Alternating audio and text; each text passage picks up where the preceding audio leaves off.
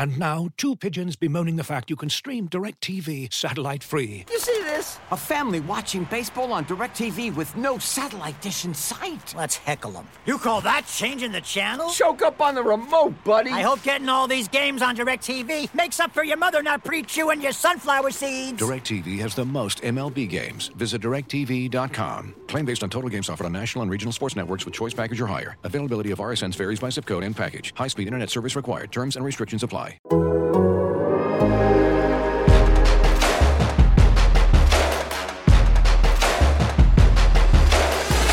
Welcome back to Culture Calculus. As usual, I'm Kavitha Davidson, joined by my co-host Jason Jones, Sacramento Kings beat writer for The Athletic. And we're very happy to welcome all the way from Tokyo, Joe Vardon, who is covering the Olympics for us. Joe, how are things in Japan? Oh, it's a blur. It's a blur. Don't ask me what time it is because I don't know. How have things been with all the travel restrictions, the COVID protocols? Just paint a picture for what it's like on the ground during these very bizarre Olympic Games. Well, what I can tell you is that I have been a very disappointing phone call and text to all my cousins. I have a bunch of cousins all on my dad's side, and they all have been very supportive. They're so excited that I'm at the Olympics, and they text me, you know, were you there for this? Like, how's that? What are you seeing here? What are you doing there? And I'm disappointing them because, like, this Olympic experience is nothing at all, nothing remotely close at all to what you would see on TV or what you would imagine, or what you have heard might be the case in the past.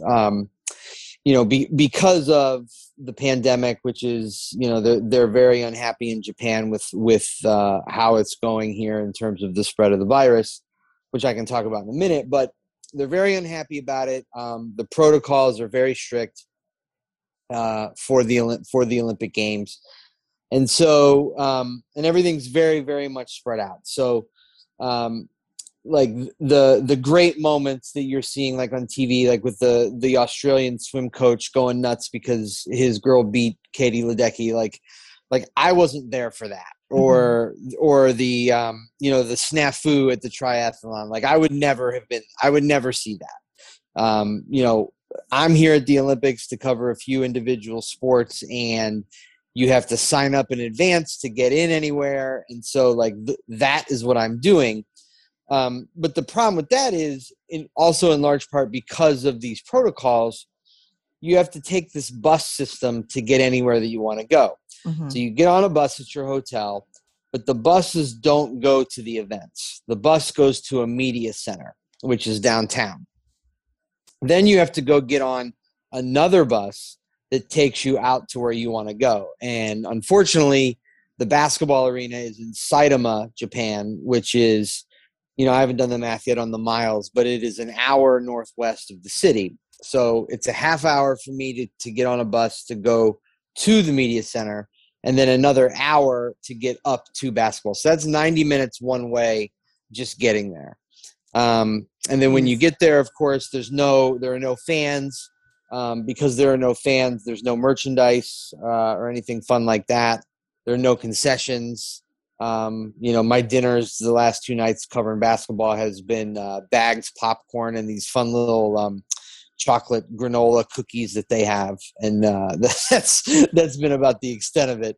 So you can't leave your room unless you're going to work for the first 14 days. And I'll be in country, I think 17 or 18 days. So at the end of the trip, it won't be totally lost. I will get to see a little bit of Tokyo, but not until the very end.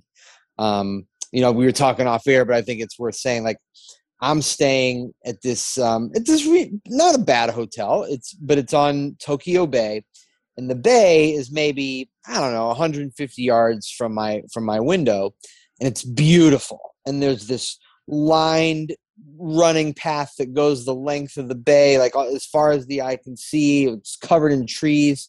It looks so serene. And I am not permitted to go anywhere near it.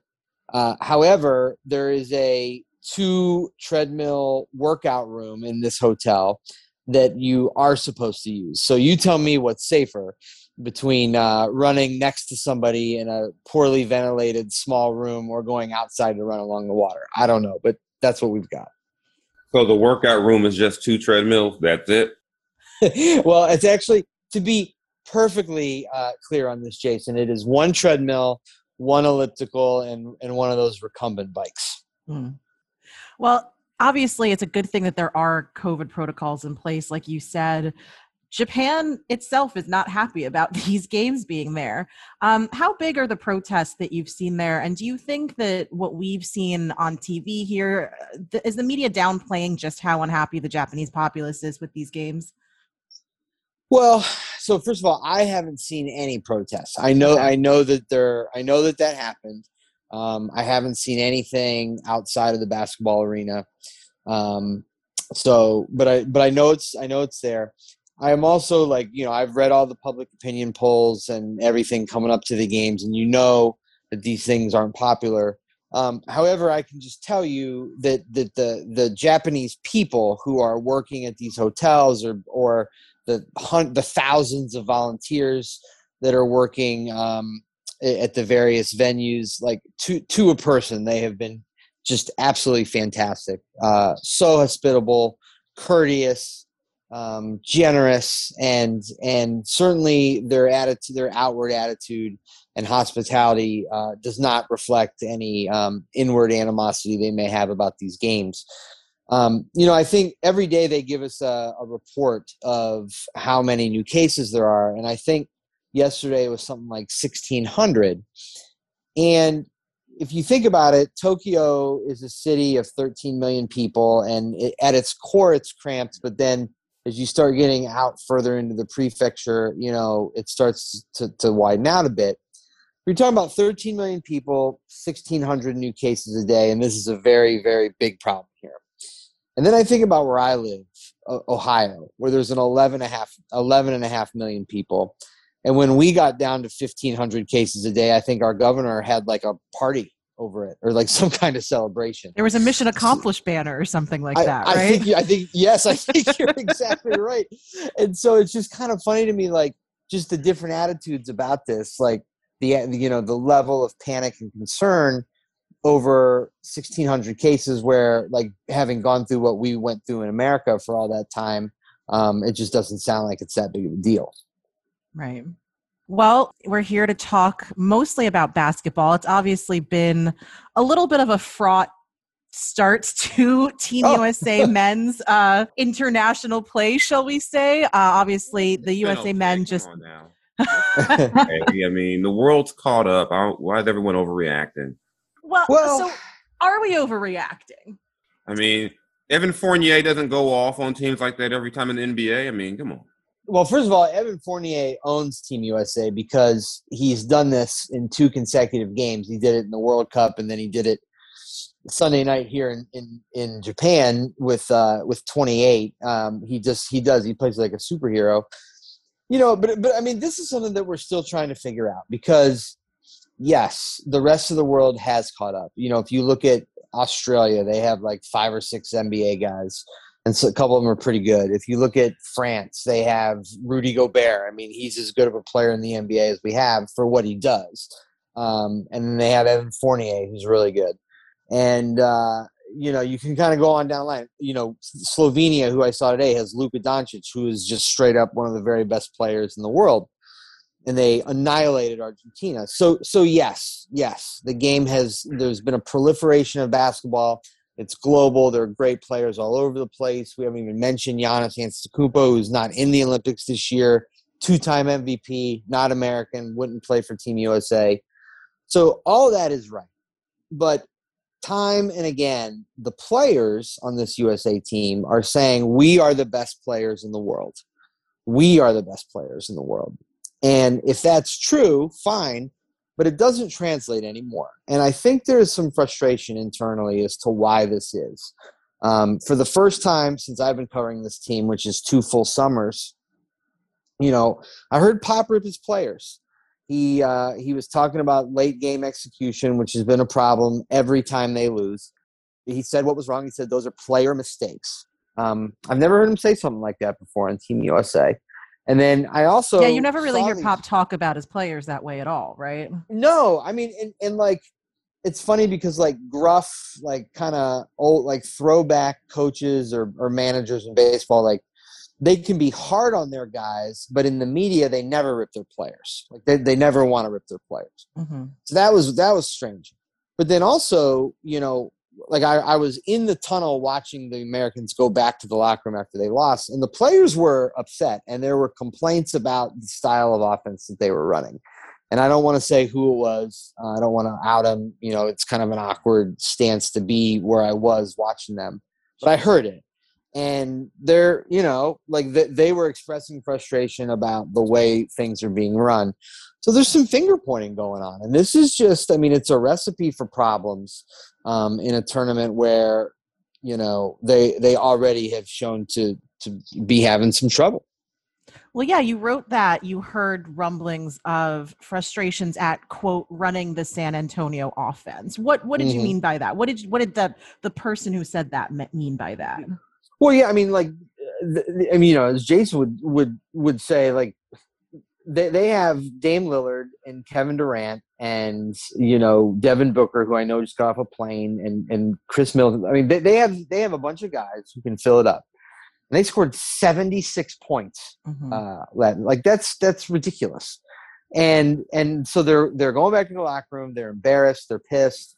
And one guy says to the other one, like, basically, we scored 76 points and nobody can get off because we're running this kind of like throwback old school offense, and it's limiting our ability to put the ball in the hole. And that's just crazy to think about because a lot of the guys who play for Pop talk about what a player's coach is. And it just seems like there should be – maybe it hasn't been enough time. Do you think that guys just need more time to get used to Pop? You didn't have last summer all the way. So how do you even work on that? Yeah, I'm wondering about that. Like he's he is supposed to be so relatable, and there's decades worth of stories with some of the great players in NBA history about being able to relate to Pop and how he reaches you in these like team dinners where there's wine soaked meals and they stretch into the wee hours of the morning. And for one, they can't really do that here. But also there is a discussion about if he is having trouble relating to some of the younger players. Now, on the flip side of that is this is not exactly a Chicken Little team. KD is 31. Dame just turned 30. Draymond, I think, is 32. So they're not necessarily all that young. But there is what we can definitely say is there is some kind of disconnect between either the staff and the players or the current iteration of Team USA and the history, because they just had a 25-game win streak snapped in the Olympics last night, and they are they've lost 3 out of the last 4 games that count, and they've lost 3 out of 5. They've lost 3 out of 5 this month, counting Vegas, and they've lost like 5 out of 8 going back to the middle of the World Cup. So they are on a downslide like we have never seen before with NBA players on their roster, and there's obviously a reason why, and I don't think it's simply, the rest of the world is better. Was there something every time we have a Team USA like slump, we talk about chemistry and the fact that these guys don't have a ton of time to play together before it actually hits competition? How much stock is there in that? And then I've also seen some postulation on Twitter about how international refereeing allows defenses to play harder than NBA refereeing does. Do you think there's any stock in that? Well, Kavitha, I think these are really good points, and they're really good points that on one level may be true, and then on another level may be kind of like false fronts. I think the officiating thing is right. I really do. It is a different game, and because Team USA has such dramatic turnover every year. Like there's only 2 guys on this team that played on the 19 team in China. And then there are 2 different guys who are on this team that played at the 16 Olympics. Whereas, like, for instance, the Team USA women have like 7 women from the last World Cup, and I think 6 from the last Olympics. And that's just in America. I mean, if you talk about some of these other men's national teams, they've got even better consistency. So if you're not used to the rules and you're not used to the officiating, and then you get out there and you don't know the rules and you don't know how hard you can play, that does put you at a disadvantage. The chemistry thing, I actually really think that is overblown. For one, that shouldn't be the problem now for this team. If you want to say, oh, we lost to Nigeria because we're brand new and we just started a week ago, okay, I guess. But you can't say that now. You've had 2 full weeks of training camp. Draymond Green and Kevin Durant won 2 titles together, went to 3 finals together.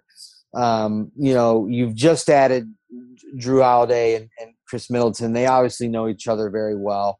These guys have played all-star games together, and like they say, they're the best players in the world. They know how to play. This wasn't a problem when Kobe Bryant, LeBron James were on the team. When KD and Kyrie and those guys were on the 16 team, it wasn't an issue. So you should be able to overcome that. And you got to look no further than, I think, the Slovenians, who are literally playing in their first Olympics. They've never been to the Olympics before, and they just tore Argentina to shreds today. So I do feel like this chemistry thing is a crutch. So even, with the late roster changes, JaVale McGee, Keldon, you just think all of those are maybe just minor parts. And you talk about the bigger picture of chemistry, and that, like you said, you got KD. I would think if you've got KD, Dame, Drew, and those guys, even without a lot of practice, I mean, who in the world should be able to slow down KD and Dame if they want to get going, even with some rule changes? Yeah. I mean, I do think, losing Bradley Beal was a blow. That was a huge blow. Not so much from chemistry issues, but just like you're talking about a guy who can score 30 a game and he's bulky. He could defend a little on the perimeter. So that was no good. And then they made a tactical error in roster construction by putting Kevin Love on there. And the explanation at the time seemed sound. It was, we're going to play France in game 1. Rudy Gobert stands there, so we need a floor spacing center who can shoot and make Rudy get out of the lane, which I guess that was a plausible explanation. But if they didn't know how limited Kevin was at this stage of his career and how he's basically stuck in cement, then that's on them, and it really set them back. I was going to say it's a really diplomatic way to put that. Well, I know. I know. But I was having this thought today watching Luka score 48 in a game, and he played just like he does when he plays for the Mavericks. And the guys on Team USA obviously don't feel like they can do that. And I wonder if they need to have a 20-12 Miami Heat moment where there's these 3 stars and they don't quite know how to play together still. And then finally Dwayne says to LeBron, listen, it's your team now. I am going to take a step back. I am going to be the wingman, the ancillary guy. You are the one who has to drive this bus. And they won 2 titles doing that. In this scenario, even though they have experience either deep in the playoffs or playing on super teams, or a couple of them have been Olympians, they are kind of standing around staring at each other, trying to pass the ball to find the right shot instead of going and getting the shot that they know they can get.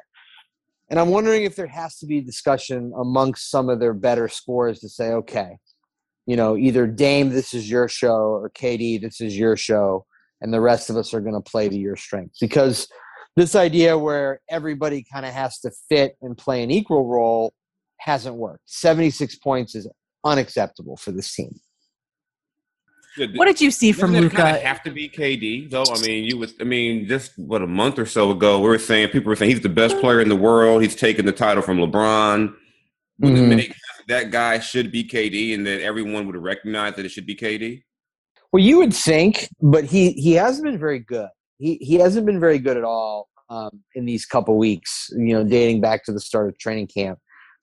Dame has been okay, but Kevin's really kind of struggled to shoot, and he's not playing at the speed, sort of the level that he played in that last series there with Brooklyn against Milwaukee. And so, yeah, you would think that would be the case. Like he's on the verge statistically of becoming the greatest Olympic basketball player in Team USA's history.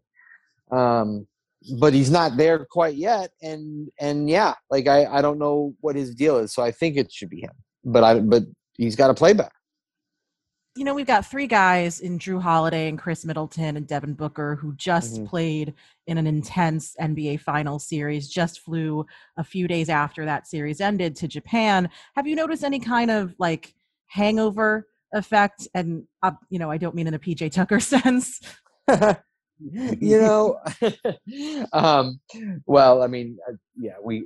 who are we to discuss hangovers in a negative light? But yeah, for sure. And like, I think the biggest one, I think I should say it this way. Chris Middleton barely played, and he barely played because he didn't look very good. And Devin was out there for 18 minutes, but he was 1 of 6. Clearly, not in the finals rhythm where he led the Suns with like 28.5 a game. Drew looked good. He played really well. He was the team's leading point man and assist man coming off the bench. But whereas like the on-court hangover was obvious for those other two guys. With Drew Holiday, what was so clear to me is that he just came from this highly functioning, well-oiled, resilient team that overcame adversity and stuck it out in some tough playoff series and came back from 0-2 to win the finals. So it's like really good group, right? And he flies overseas and he gets dropped into this like boiling cauldron of dysfunction. And he's, people are asking him like, well, what's wrong? When is this going to be fixed? And he's like, yo, it's my first day. Like, it's literally my first day. I don't know. And I thought like he had like an emotional hangover. Let's talk about Luka. Luka obviously went off 48 points, tied for the second most points in an Olympic game, I think. And you said Luka basically played his game. He played the game that he plays when he's with the Mavs. Is that a function of the fact that game is informed so much by his international experience? I think you're right, Kavitha. I think you are. Like my first thought was like, oh, he is he's surrounded by role players like he is in Dallas, and like there's nobody on Slovenia who's going to get in his way. So he has like the room to run. But I don't know if that is being as fair to his game as we should be. And I think your point is better, which is he was raised on this game. And so, like the contact that you get is not going to bother him. And he can also get around that contact with his step back three. And he's also so big that he can like just kind of plod his way into the lane and push you aside, and he's not going to get called for a charge or a hook on it. So I think you're right. I think that, I think his upbringing and his experience at a young age on the national level pays huge dividends, not only in the NBA, but certainly in these large-scale international competitions as well. And does that just give more credence to the level of play internationally? I know even when he was coming into the draft, there were some people who said, well, you know what? That level of competition isn't as good as, say, as, NCAA Division I basketball. But we've seen him and some other guys come over and just their games like Luka's game translated immediately when some people thought that his ceiling would be 20 points a game. So how much credence does that give to the level of competition that we see over there now? Well, I think it does. I think the other thing, though, and this goes back to Steph Curry. Steph changed our game in the NBA. We thought, and certainly the American game with the 3-pointer, and changed how we view that shot and how often we take it, and then how many players are good at it, and what that does to the outcome of any one game. Well, that happened overseas too, and probably because of Steph. But so now you have these guards who play for France, and they play for Spain, and they play for Italy. Even some of the guys that are backing up Luka, like, they're not NBA players, but they can shoot threes, and that matters. Like that has, like, kind of allowed the leveling of a playing field, if you will, that more people are better at a shot that's worth more than a closer shot. And so, it doesn't matter as much, like, how good you are with your handle and how you can get to the rim, how many shots you can block, whatever. If you can stand out there and shoot threes, like, you can be a little bit less athletic and not be making what you make in the NBA and still be competitive. And we're definitely seeing that. Looking for an assist with your credit card but can't get a hold of anyone? Luckily, with 24/7 US-based live customer service from Discover, everyone has the option to talk to a real person anytime, day or night. Yep, you heard that right. You can talk to a real human in customer service anytime. Sounds like a real game changer if you ask us. Make the right call and get the service you deserve with Discover. Limitations apply. See terms at discover.com/creditcard. Looking for an assist with your credit card but can't get a hold of anyone? Luckily, with 24/7 US-based live customer service from Discover, everyone has the option to talk to a real person anytime, day or night. Yep, you heard that right. You can talk to a real human in customer service anytime. Sounds like a real game changer if you ask us. Make the right call and get the service you deserve with Discover. Limitations apply. See terms at discover.com/creditcard.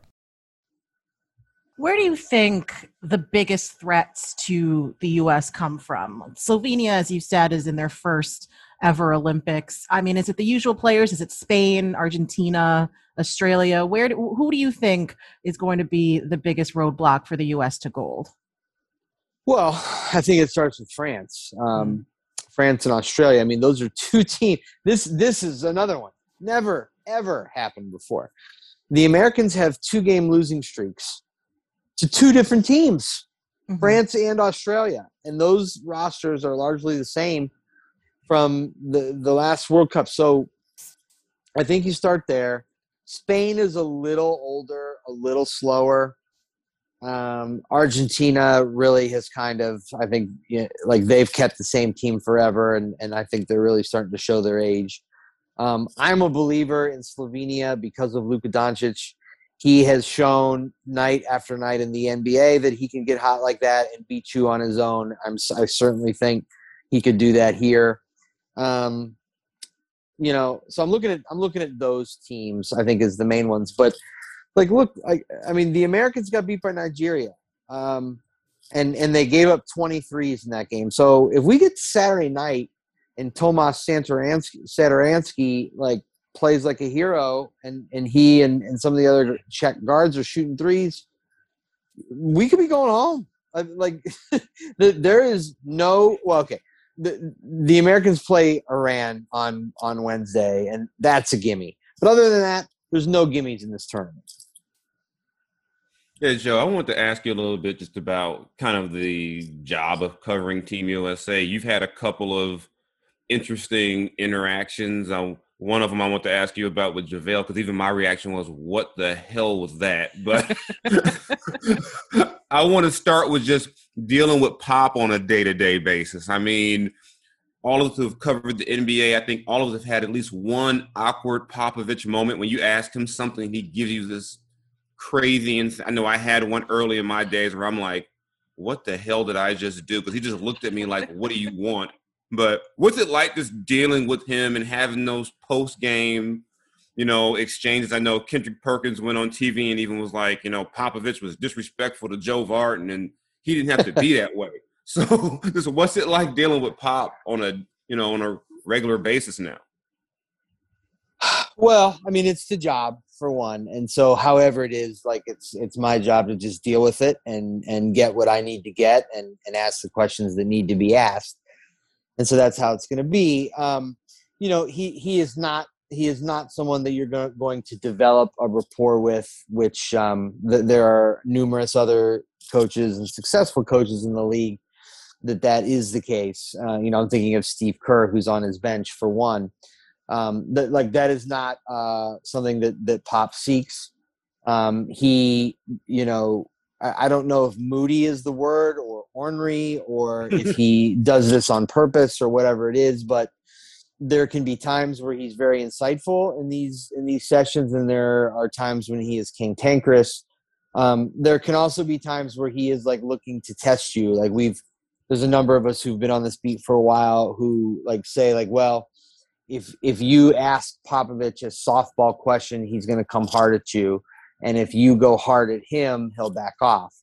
There are any number of theories to this. You're kind of like nibbling around the edges of an exchange that we had that was shown a bunch on TV.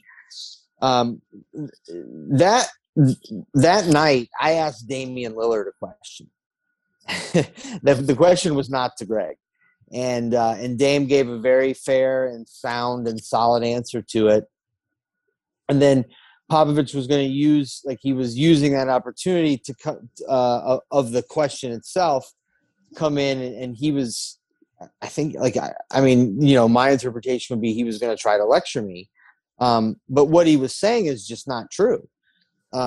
He's pretending that the USA doesn't have this like rich history of consecutive winning, the big winning streaks and average margins of victory in the 30s, and that they didn't win the 2016 gold medal game by 30 points, and he's doing this to kind of spin it forward that all these games are going to be tight, and so that's an explanation for why they lose. And he also does want his players to respect these other teams. So he was coming to me. He was going to lecture me about my line of questioning, but what he was saying was not true. And so I was reciting the facts to him, and you couldn't hear that on the microphone. And he just kept saying, "Can I finish? Can I finish?" But since that happened, our interactions have been okay. I mean, he got me once.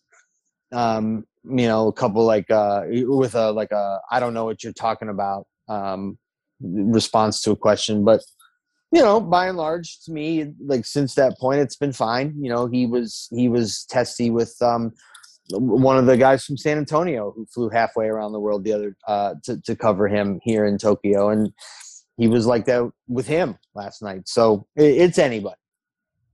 Yeah, I think we've all had our Pop gotcha moment, and or in some cases, you're the question after the question that put him in that bad mood, and you're just like, never mind. It's like I forgot what I was going to ask. Like next question, then he just like glared. It's like, I had something. Then you know what, Pop? It's fine. It's fine. And yeah, I don't need it. And the second one to ask you, like I said, you and JaVale McGee. I've now seen the longer version, but the clip that came out was you asking him, is your mom still with us? And yeah. And like I said, I'm a West Coast guy. Pam, his mom, Pam McGee, one of the best players ever. And my reaction was, first, I didn't know it was you. And so someone called me, was like, yo, you're tweeting about Joe. I'm like, because I was like, what is this? Yeah. Can you explain to us kind of the before part that I've heard and the after? So, because it just came out as this man just asked this man, was his mama alive? And right. You can Google Pam McGee. So the floor is yours. Yeah, no, I mean, like for me, like it was pretty straightforward, and I mean, it happened several days ago, and like nobody said anything, and I didn't even think anything of it. I was in a place with pretty terrible internet to the point where actually you can hear on the end of that Zoom, you can hear me say to Craig Miller, the Team USA spokesman, hey, can you email us the sound immediately because my connection was terrible. So I didn't really have the internet access to be on Zoom and also be Googling stuff fast in real time, like at that moment. I was in the queue to ask JaVale a question, and I was well aware that his mother was a past Olympian and gold medal winner in 1984. And I knew that she was a WNBA star. But I'm not very big on social media. I don't like follow like parents of players or siblings or wives or whatever. So I wasn't aware of that. And like, I wasn't sure about like what she had been up to since she retired. And I've lost a parent, you know. I'm a few years older than JaVale, but I was about as old as he is now when I lost my parent. And it's a sad day for me when somebody brings up my dad and didn't know what happened to him. And so it's funny, like I'm sitting there on Zoom, like in real time, like, oh shit, is his mom still alive? Like I want to ask him about what the conversation was like, talking to her about becoming an Olympian. But what if something happened to her and I don't know? I especially on a Zoom, I don't want to say something that would make him feel bad like that and bring up something that's really sad and I'm unaware. So, you know, being a journalist, I just wanted to ask him first, like, hey, is she still with us? You know, because, and then like you said, like you've seen the longer clip now, because I want to ask you about this. Well, you know, JaVale, like before I said the second part of the question, he reacted the way he did. But then as you see, he gave a fine answer to my second, to the real question. And, you know, we moved on. And then I don't know what happened on Saturday somehow. I guess it went viral. Like I don't look at I don't really have my mentions on. So I don't see them, but I can guess that that there was some kind of, you know, a shorter clip was sent out, and you know, I knew that it had made the rounds because I had gotten a couple of hateful emails. And I'm like, gee, you know, I'm doing this because, you know, I had lost a parent and I know what that's like, and I just didn't want to ask them about something like this without knowing. But you know, I wish that wouldn't have happened. That's for sure. And this also reminds me of just how different the environment is within, you know, the Zoom media era. There's a lot of things you might ask a guy on the side to get clarification that you may not necessarily ask on camera. And that's right. We don't really have that right now. I mean, I've had situations where I'll be like, oh man, he's talking about he's talking about someone. Let me just check and make sure I got that part right. But now we're all forced to ask those questions. Right. You know, right on camera for everyone to hear. It's performative in a way that it shouldn't be. Well, that's true. But then also, like what Jason's saying is also right, is like for years. I mean, we've all been doing this job for years and years. I mean, I've been in the NBA for 7 or 8 years and a journalist for 20. And for the first 18 years of that, like there are questions that you ask off to the side and out of a press conference setting to get clarification, maybe to become personal, like asking a personal question that you know you can immediately clarify if you have to. But in Zoom, like you don't get that chance. Like because there's a Zoom, there isn't also a time later to follow up or to speak privately. And so, you know, you have to make that decision. Are you going to continue to ask the questions that you feel you need to ask? And this one, I mean, like, as you guys can see, like that wasn't me being hard hitting. I was just trying to get a little clarification before I asked them something else. But on a broader level, like, yeah, has it become performative? And then like the art of getting of the art of the interview occasionally can be ugly. And it can be imperfect. And now it's on camera, and then you have people who've never done it a day in their life, never once, who can then get on social media and make fun of you and turn you into a thing when it's been part of the job for 100 years. Well, yeah, and by performative, in no way did I mean on the reporter's part. I just mean that everything is like literally on camera. These kind of side questions that you ask for clarification then become the question. They become the clip. That's right. That's right. And that's like, we're not trying to be, based on some of the emails I've heard and just things, and I've seen like things like that, like the suggestion that I would have had like some kind of malice or like ill attempt or just anything untoward towards like their family is just like, I don't even know what to say to that. But you've got this culture on Twitter now where you take a truncated clip and you turn it into that, and that becomes a narrative, and then it gets so big that you can't even really go out there and say, well, wait a minute, that's not actually what happened, and you can then even present them with the longer clip, which you had seen, Jason, and it still doesn't matter. So that was not supposed to, that's not how like the question and answers were supposed to be, but here we are. Right. Well, Joe, you're also covering baseball for us. It's the first year that baseball has been back in the Olympic program in 2 Olympics. It will not be there in 2024. First of all, I mean, we're all baseball people on this pod.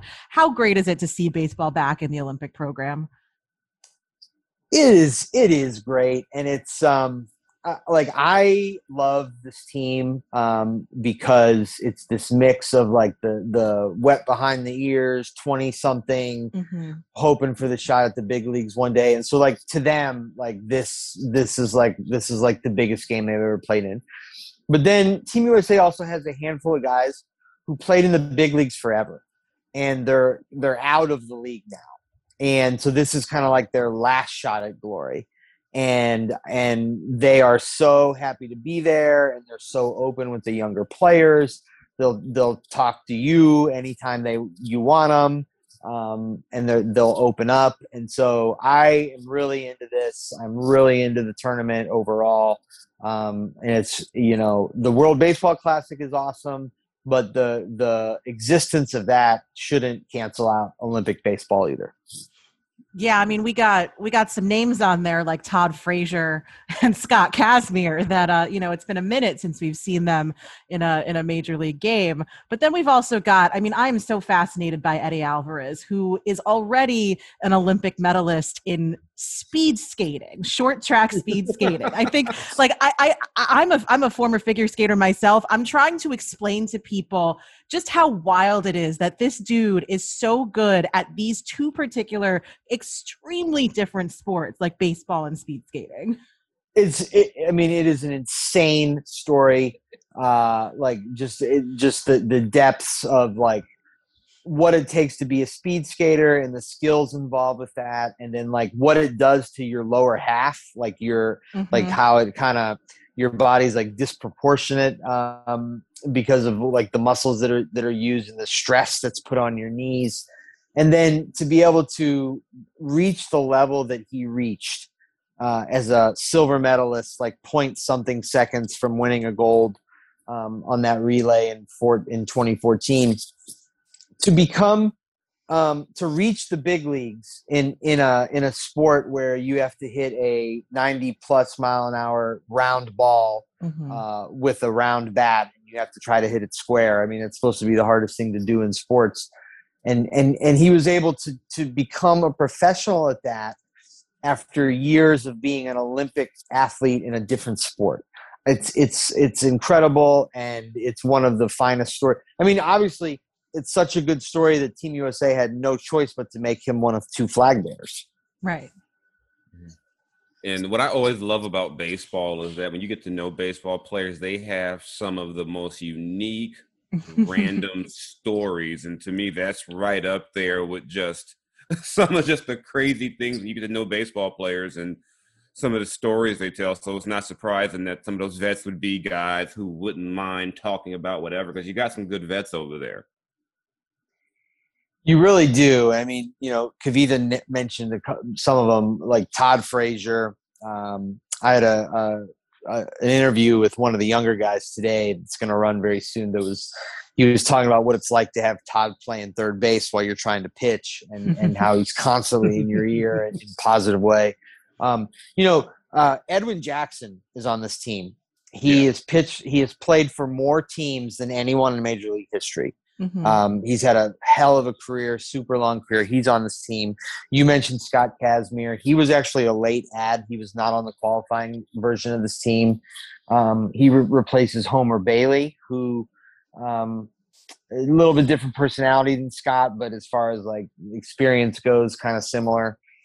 And then David Robertson is on this team. I mean, he's got 120 saves, 20 big league saves, I think.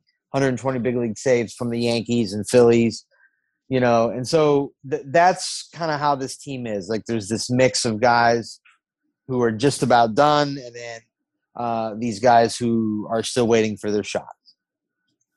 I was extremely surprised to learn that this is the first year the Dominican team has actually qualified for the Olympics in baseball. Now that they've been in the Olympics before in '84 and '92 as invites, but they didn't actually qualify through tournaments. How is that possible with the level of player that we know, obviously, in Major League? Them all in the major leagues. I guess. I didn't know that either. I have no explanation for this. That's crazy. Yeah, fair enough. And I'm always so mad. The rationale for taking baseball and softball out of the Olympic program was that it's not a global enough sport, which makes me extremely angry, because you're basically telling all of like Latin America and East Asia that they don't count, or like Australia and the Netherlands, they don't count as global. But yeah, this should be fun. Joe, I know that you only have guarantees to see the sports that you're covering, but what are some of the other events? We've got skateboarding and surfing for the first time ever. What are some of the other events that, once you've got your day job part of it over, that you're looking forward to seeing?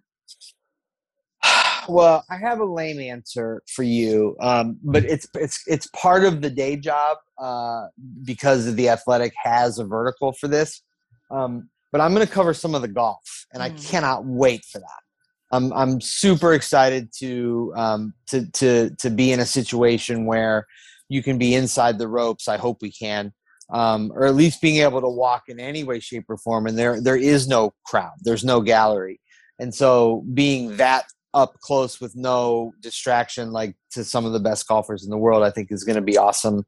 I can't wait for that. Just like, as far as like sort of more of what you mean, I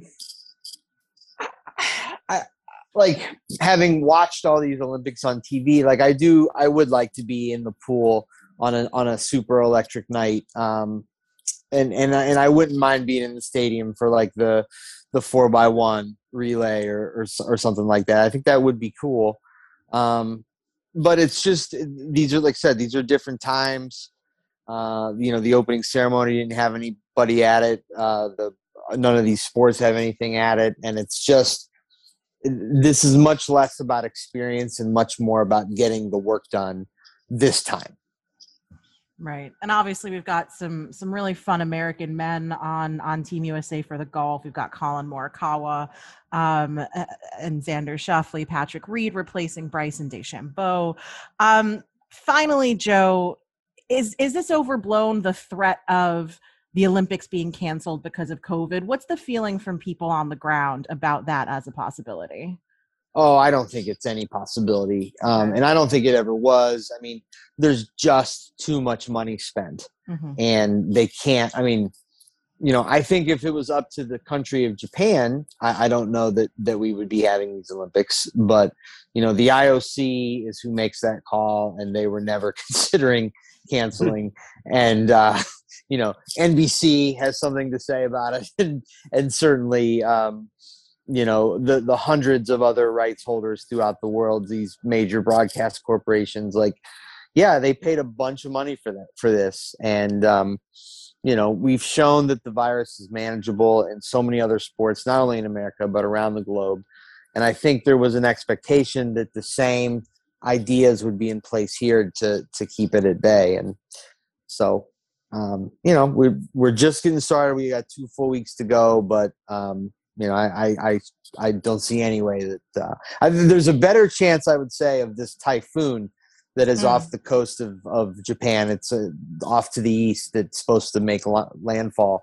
That would be more of a threat to the long-term viability of the 2020 games than I think the virus is at this point. Right. Well, Joe, thanks so much for joining us. Stay safe. We can't wait to hear from you in the next 2 weeks. Can't wait to see what Joe Vardon after 2 weeks on a popcorn diet looks like. But yeah, man, looking forward to the coverage and kind of jealous that you're there. But yeah. All right. Well, I'll take that to heart. That's right. Like it's still a great assignment, and I loved being on with you guys today. So thanks for fitting me into your schedule or shaping your schedule to fit this very different time zone that I'm in. Oh man, thank you. Problem.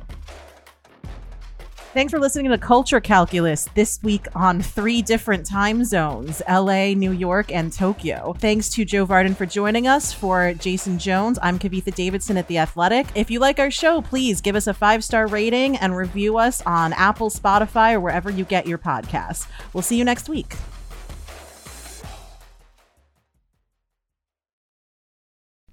As you've probably heard by now, we've teamed up with BetMGM this season. We'll be using BetMGM lines to make all of our picks, and we'll have special offers for our listeners each week. If you haven't signed up for BetMGM yet, use bonus code The Athletic, and you'll get a 1-year subscription to The Athletic, plus up to a $1,500 first bet offer on your first wager with BetMGM. Here's how it works.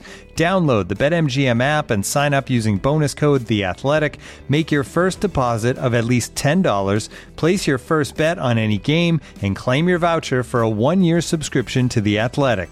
See BetMGM.com for terms. U.S. promotional offers not available in D.C., Mississippi, New York, Nevada, Ontario, or Puerto Rico. Gambling problem? Call 1-800-GAMBLER. Available in the U.S. Call 877-8-HOPE-NY or text HOPE-NY 467-369 in New York. Call 1-800-NEXT-STEP in Arizona. 1-800-327-5050 in Massachusetts. 1-800-BETS-OFF in Iowa. 1-800-270-7117 for confidential help in Michigan. 1-800-981-0023 in Puerto Rico. First bet offer for new customers only in partnership with Kansas Crossing Casino and Hotel. Don't forget, if you haven't signed up for BetMGM yet, use bonus code The Athletic, and you'll get a 1-year subscription to The Athletic, plus up to a $1,500 first bet offer on your first wager.